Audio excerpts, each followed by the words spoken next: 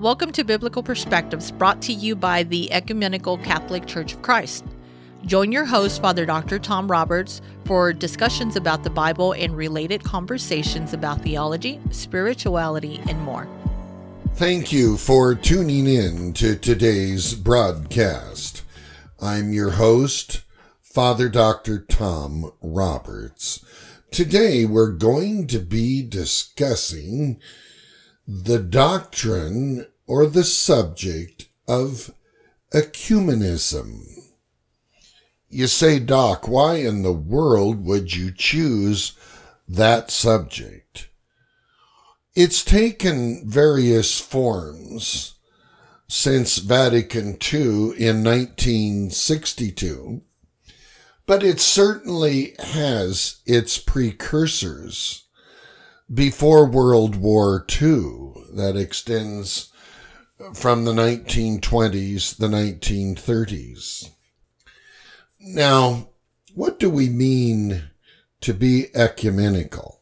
Now, it comes from the great councils, the original term for the Nicene Council, the Council at Constantinople, the Second Council held at Constantinople, because the term originally applied to bringing the Christian church together along common lines of doctrine to decide what was indeed orthodoxy.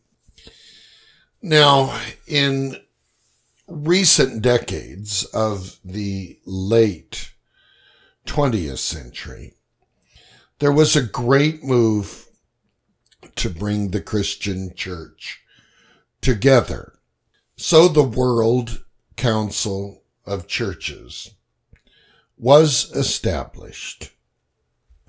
This church body was absolutely ridiculed by her fundamentalist counterparts, who have always viewed the papacy since the early 1500s, just prior to the Reformation, as being the Antichrist system.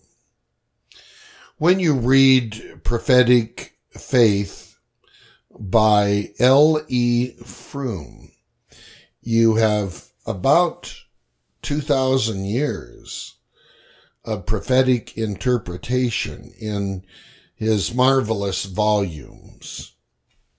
He comes from the Seventh-day Adventist tradition, and you may or may not agree with where Dr. Froome ended up with his conclusions about ecumenism and prophetic faith of our fathers, meaning the biblical fathers. But you will love to appreciate the volumes of work that he has brought forward in his life to tell us what these prophetic and interpretive schools were all about. It's a great compendium for that purpose. And one of the things he makes absolutely clear is the participants in the Protestant Reformation blamed everything prophetically on the papacy. And of course, there were those who taught for 1260 years, which is an incorrect historical figure, that the papacy would rule Western Europe. And they would come up with 554 and end up in about the year 1800. But they wouldn't deal honestly with the idea that the papacy would wax and wane for even centuries during this period. from Justinian to virtually Napoleon. Now, is everything in ecumenistic studies good? Like most things, there's a good side and there's a bad side to it. If we come together just to make the gospel of none effect and to give equality to every spiritual tradition out there, and to even say it's Christian or that Christ is just another object of worship on the mantelpiece, then I have some real trouble with ecumenism on that point.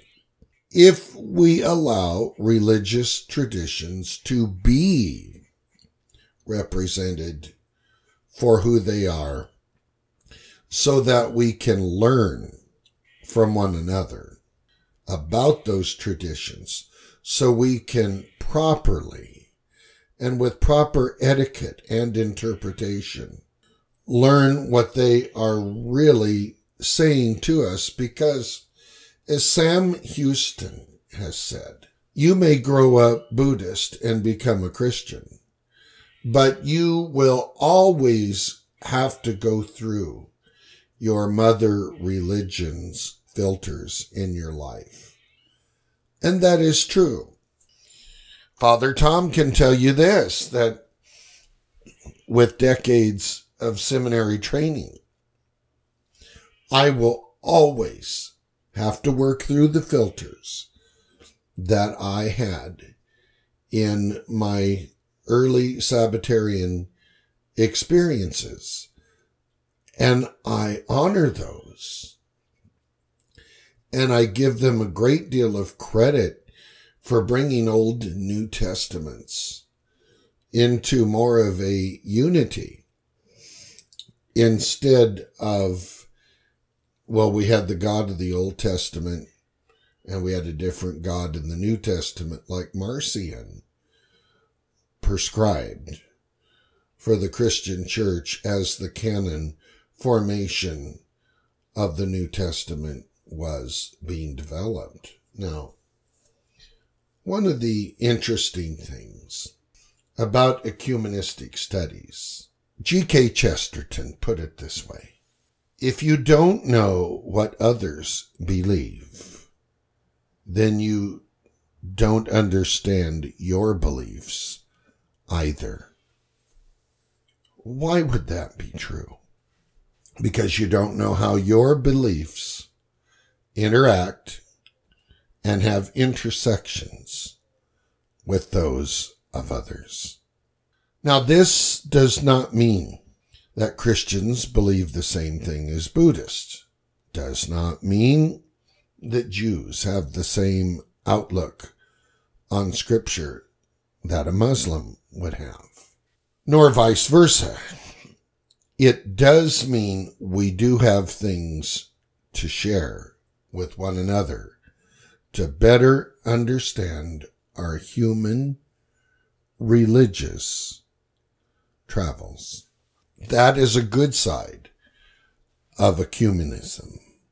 Now, there's a bad reaction to the World Council of Churches that has existed for many years since her formation. Many fundamentalist writers such as Hal Lindsey and scores of others have said there would be an Antichrist who would rise up out of a revived Roman Empire of 10 nations, which was to be the common market, and one of its early founders was Franz Josef Strauss.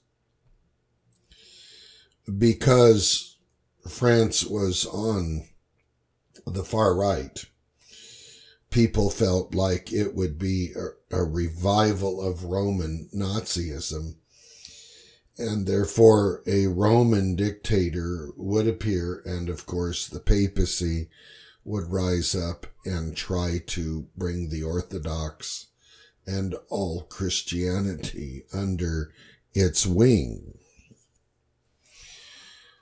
Well, has that really shaped up? I don't think so. Number one, there's more than 27 nations in the common market. And number two, a Roman dictator did not appear within the 11 years predicted by the late great Planet Earth's writer back in 1970 and 71. So we just keep rewriting these scenarios until actually something happens where we create new ones. And the prophetic writers such as Perry Stone and others today just keep doing the same thing over and over, making suckers out of believers in every generation. We need to see ecumenistic studies like we would see, in my opinion, world religions. Today, even in the universities, there's a great amount of emphasis on world religious studies from the point of view of spiritual development to the point of view of their sacred text.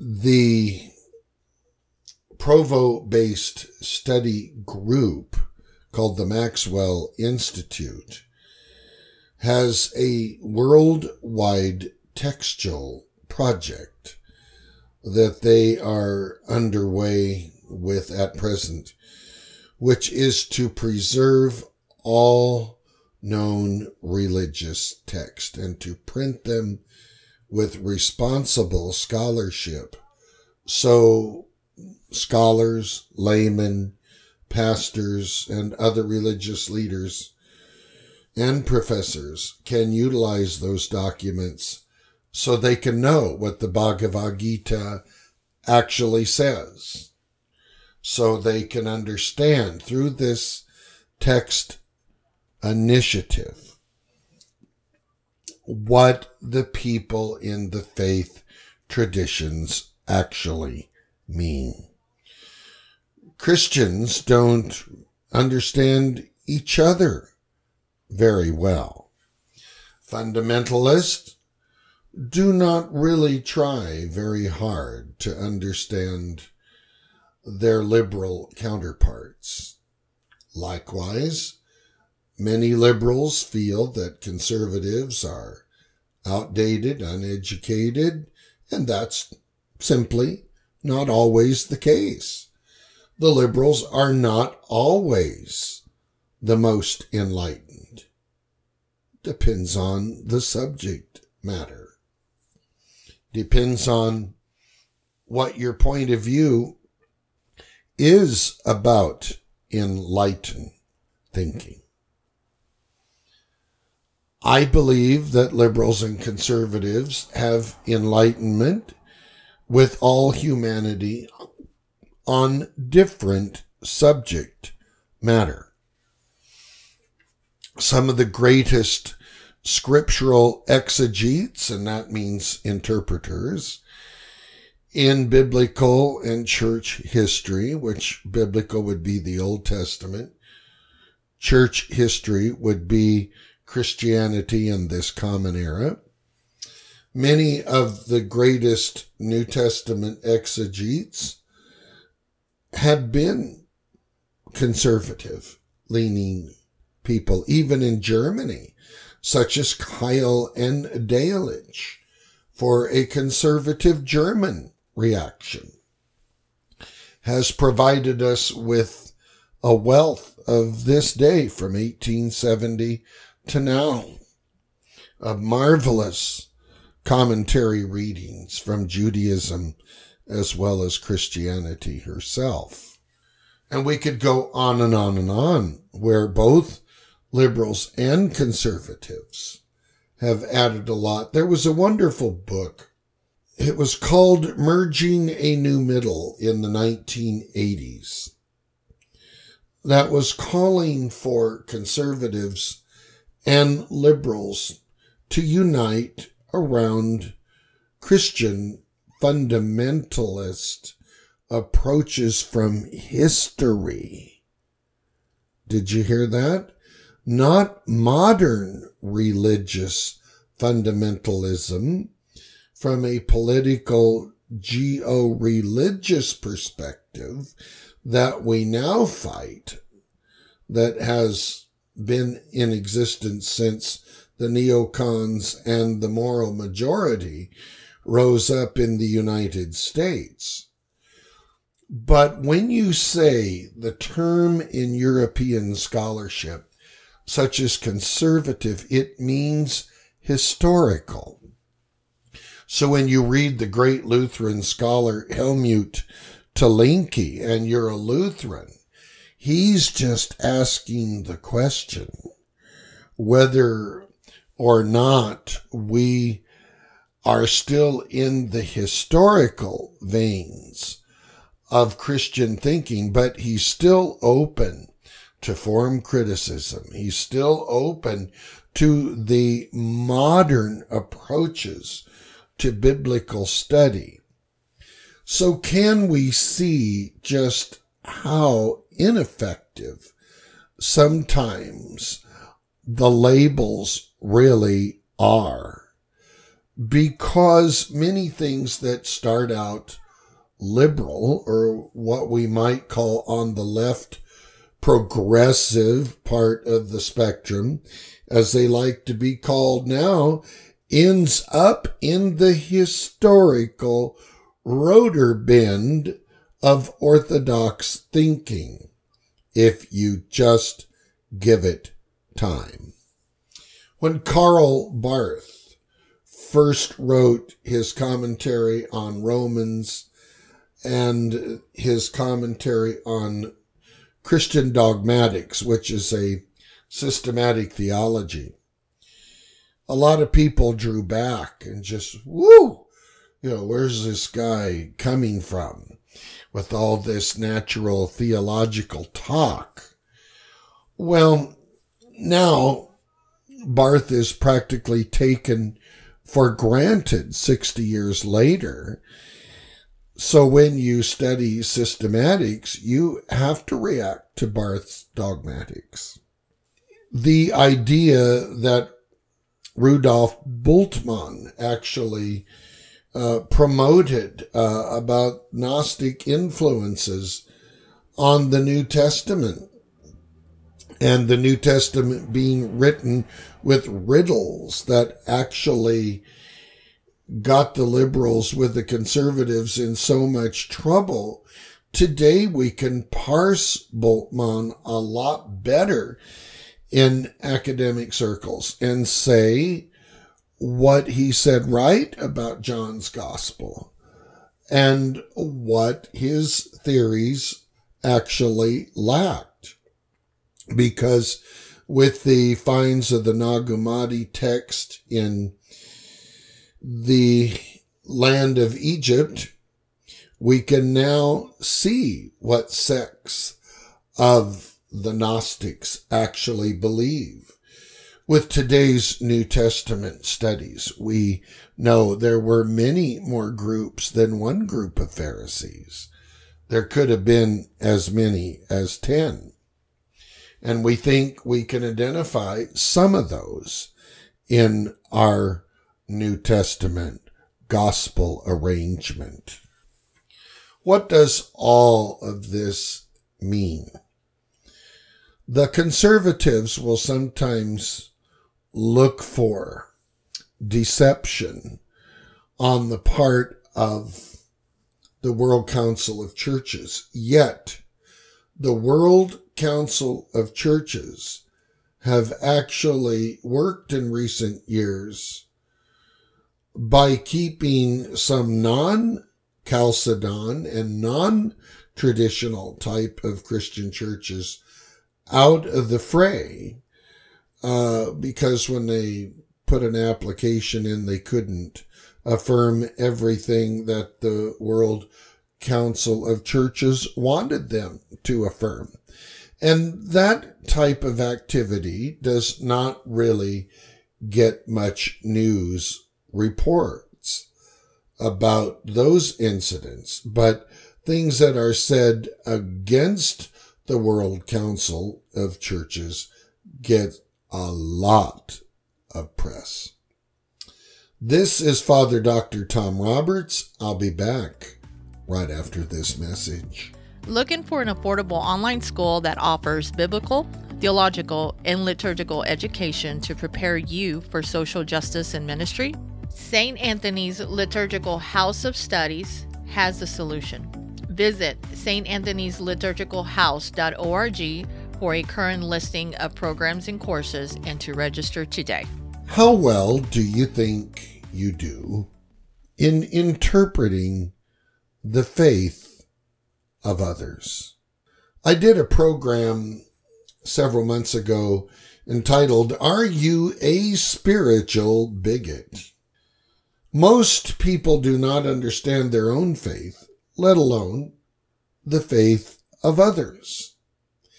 It is essential that when missionaries come to your door from the LDS Church or the Watchtower Bible and Tract Society, called the Jehovah's Witnesses, that you read their material for yourself and you do your own historical check about the claims that they make so you can talk to them much more effectively. Many people have tried to tell me what I believe as an ecumenical Catholic priest. But you know what? Most of the time, they're wrong. And we all know that faiths look differently to other communities when you look at them from the outside versus from a membership perspective from the inside, because the conversation is different. I have a lot of good times at Brigham Young University discussing things with my LDS counterparts, and even in the local front here in my little town of Weiser, Idaho, fellowshipping with everyone from fundamentalists to liberals to the LDS Church. And you know, no one has a complete understanding about any subject, number one. No matter how great our scholarly training is, all of us lack in understanding the faiths of others that we have not encountered. Number two, you always have something to learn from anyone. That goes for me. That goes for my audience as well. Now, the value of that information, we can debate until the cows come home. But when we look at human experience, why do we want to judge people who are trying to do right? Are we not trying to do the same? And Carol Makita of KSL Radio, Salt Lake City, who's a wonderful LDS sister, says this: won't we also find out the things we have in common? For the more we look at our common human experience, can we find similar points of growth? And I think Carol is absolutely correct there. We may not start in the same places, But can't we call on the great truth reservoir of the universe that some of us call God to move forward in this quest? If you don't think so, well then what's the discussion about? I had an atheist one time at a professional conference tell me that he didn't believe in any absolutes or that there were any reason to quest for faith. And I simply said, well then, brother, what's the conversation about then? Why are you talking to an ecumenical Catholic father about these things if there's no point to the conversation? He didn't have much to say after that, other than it's just fun to quest.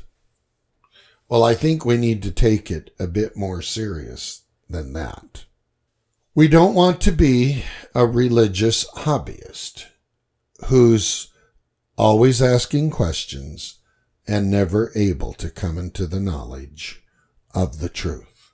The truth is, God knows we are all in various stages of progression towards Him, unless we have those who simply don't care and will never want God's eternal purpose in their life. But when it comes to those who are pursuing God, like the old country song used to say by Don Williams, He knows who does and who doesn't care.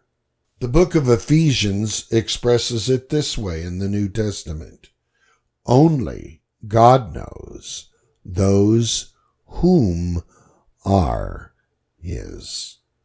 I hope and pray, and I'm sure most of you in my audience know that you are beloved of God. And I hope most of you feel that you are of Him from the inside out of the making of your spirit and personality. This puts us on a common footing with all of humanity. I'm so tired of people in religion conveying the message that they've got a leg up on everyone else. Now, I'm sure you don't do that, but many, many people do, over divisive doctrines that may or may not even be biblical, such as going to hell forever, a rapture, certain things like that that are taught up one side and down of the religious spectrum today really need to be questioned by the masses. But you can't just take away from teaching. You've got to put the wonderful gospel in its place, that God wants to live in His people and lead us back to Himself in the new Eden. Let's pursue that, and let's understand others along the way, is my prayer. This is Father Tom saying thank you for listening. Thanks for listening to this week's Biblical Perspectives program. Tune in to the program next Thursday on WBCQ as Father Dr. Tom Roberts continues his discussion about the biblical-related topics. For more information about biblical perspectives and the Ecumenical Catholic Church of Christ, visit ecumenicalccc.org. If you happen to be in the Los Angeles or Detroit areas, please be sure to visit the Cathedral of the Archangels and Seraphim Ecumenical Catholic Church of Christ and the Cathedral of St. Anthony.